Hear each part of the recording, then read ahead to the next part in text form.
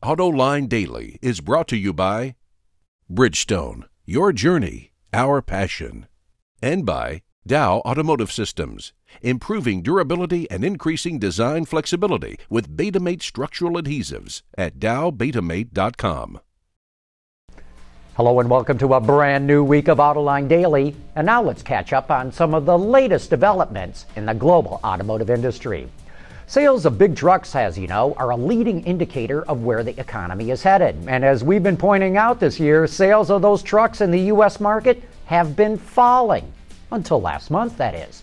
Wards reports that sales of heavy trucks just had their best month since 2006.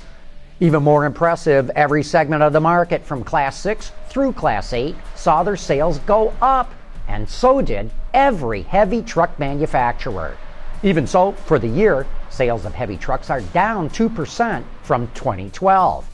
Now, just to give you an idea of the sales rankings for the biggest Class 8 semis, Freightliner, which is owned by Daimler, has nearly 34% of the market.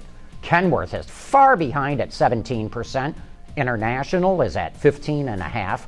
Peterbilt at just under 12%, and Volvo is at 11%. Kenworth and Peterbilt are owned by the same company, PACCAR, but even if you add their market share together, Freightliner still dominates the Class 8 segment. A little over a decade ago, Porsche's annual sales were only around 50,000 cars a year, but Porsche's new parent, Volkswagen AG, wants to quadruple that ASAP. To make that happen, Bloomberg reports that Porsche will enter 15 new markets by the end of the decade, mostly in Africa. The company has been able to boost sales with help from huge growth in China and with the addition of the Cayenne and Panamera to its lineup. And Porsche expects its upcoming compact SUV, the Macan, to boost sales even further.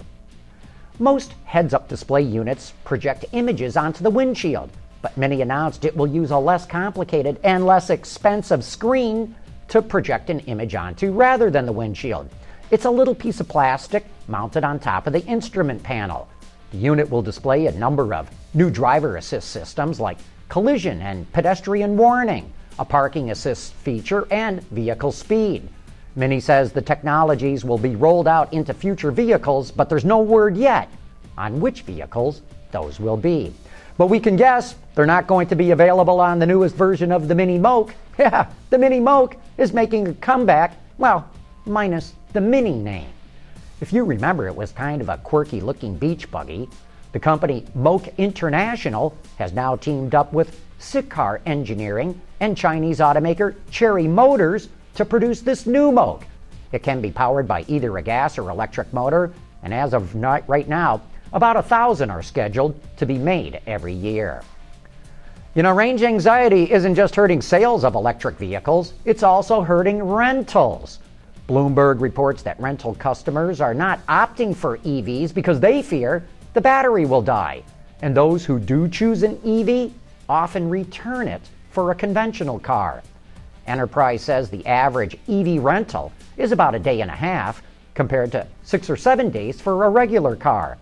Both Hertz and Enterprise's EV fleets are well below targets set a few years back. But despite the slow demand, the rental companies all have plans to increase their EV fleets. Most automakers lose money on every electric vehicle they produce, including Chevrolet with the Volt. But will that be the case with the Cadillac ELR, a vehicle based on the Volt? I only asked because GM announced that the ELR will carry a $77,000 price tag before state and federal incentives. This is a much higher price than most experts thought it would carry. Even more interesting of a question, will the Cadillac ELR, the BMW i8, the Infiniti LE, and all the other luxury EVs that are coming out eat into sales of the Tesla Model S? I can tell you firsthand, that is a hot topic amongst all the major automakers. Hey, coming up next, we ask ZZ Top's Billy Gibbons what he would do if he ran the auto industry. Dow Automotive Systems, driving solutions in automotive, commercial transportation, and aftermarket with innovative products like Betamate structural adhesives. Lighter, stronger, safer. DowBetamate.com. As most of you know, we had Billy Gibbons from ZZ Top in our studios a while back, talking on a wide range of automotive topics. Billy is a pretty savvy car guy, so I had to ask him what advice he would give to automakers. Here's that clip. What should the industry be doing from a design and engineering standpoint, in your view? Well, I've had a recent conversation with a good friend, Rod Millen, well known in the racing circuit, and he posed a rather interesting question. He said, it's not unthinkable that the electric car, as it grows and goes through its pains of getting established as legitimate vehicles, he said, they're dead quiet. What are we going to do? And that has left me thinking up late at night trying to figure out, if you remove that one element of loudness, let's say you're at a hill climb and the car that disappears over the horizon, you can still hear it as it's making its way toward the finish line. The electric car is going to be somewhat different, and I think it's not to worry. The world keeps spinning, and I'm sure that this evolution will, usher in different levels of interest. I think it'll be fascinating.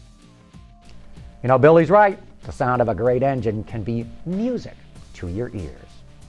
Anyway, that wraps up today's report. Thanks for watching, and please join us again tomorrow.